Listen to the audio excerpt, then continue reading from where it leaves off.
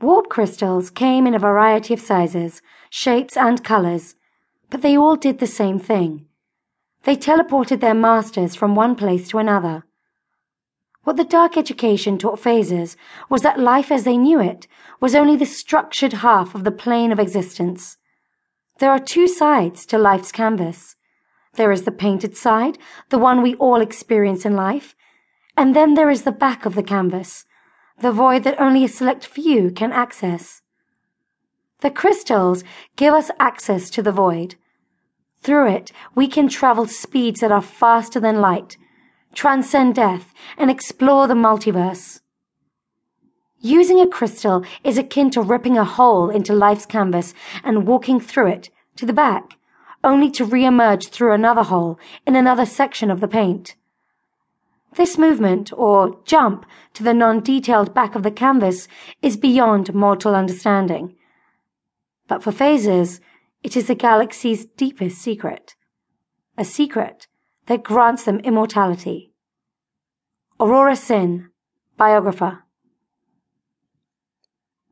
It was a bright afternoon in Zalus, Vestalia, and Raffian VCA was darting through the city's streets, hopping from rooftop to rooftop, chasing his wife, Marion, in order to apologize. For the residents of the city of Zalus, it would have looked like a black shadow whisking by, but Raffian was more concerned with reaching his wife than to worry about spooking anyone. Before Marion could reach the exterior gates, Raffian jumped off a particularly tall structure, somersaulted several times, and landed in front of her, with his hands resting on her light hoverbike, preventing it from continuing forward. Marion had known that someone was trailing her, but was unaware it was her husband. Therefore, when he sprung, she was ready and flew off the bike with her lassoed free. The wind produced a thick cloud of dust from the road, forcing her to shield her eyes as she moved in on her attacker. But she stopped short when she recognized the form of her husband, as he stood with his hands on her hoverbike. "I could have killed you, Raffian. What the hell?" "I'm sorry." Raffian used his hand to fan away the dust as he approached the battle-ready Marion and hugged her tightly. She stayed rigid, and he knew that his earlier words were still on her mind. She looked up at his dark brown face. It was slightly obscured by the sand, but his teeth gleamed through, annoying her even more. She pushed him off, and his handsome features contorted into a mask of pure disappointment.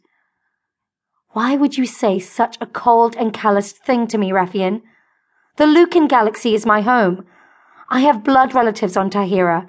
Why would you say there is nothing left for me there?" She was screaming at him as she powered down her sword and resheathed it. A crowd of onlookers came around to investigate the source of the yelling. As the citizens of Zalus approached the couple, Raffian felt embarrassed. "I didn't mean it for it to come out that way," he said.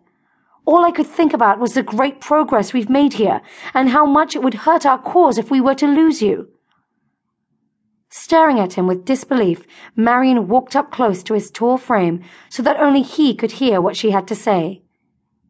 "It's funny how life works," she said.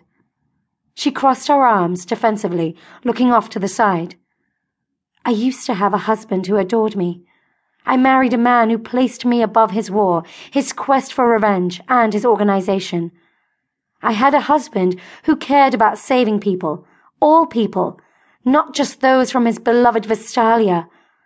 I had a husband who came into my world, my Lucan world, and helped a revolution grow so strong that it could take out a well-established empire.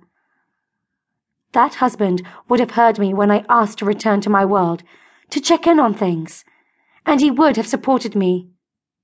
What happened to that man, Raffian?"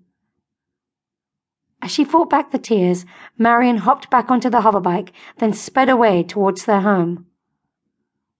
"What the hell is wrong with me?" Raffian asked himself, as he dusted off his clothes and ran after her.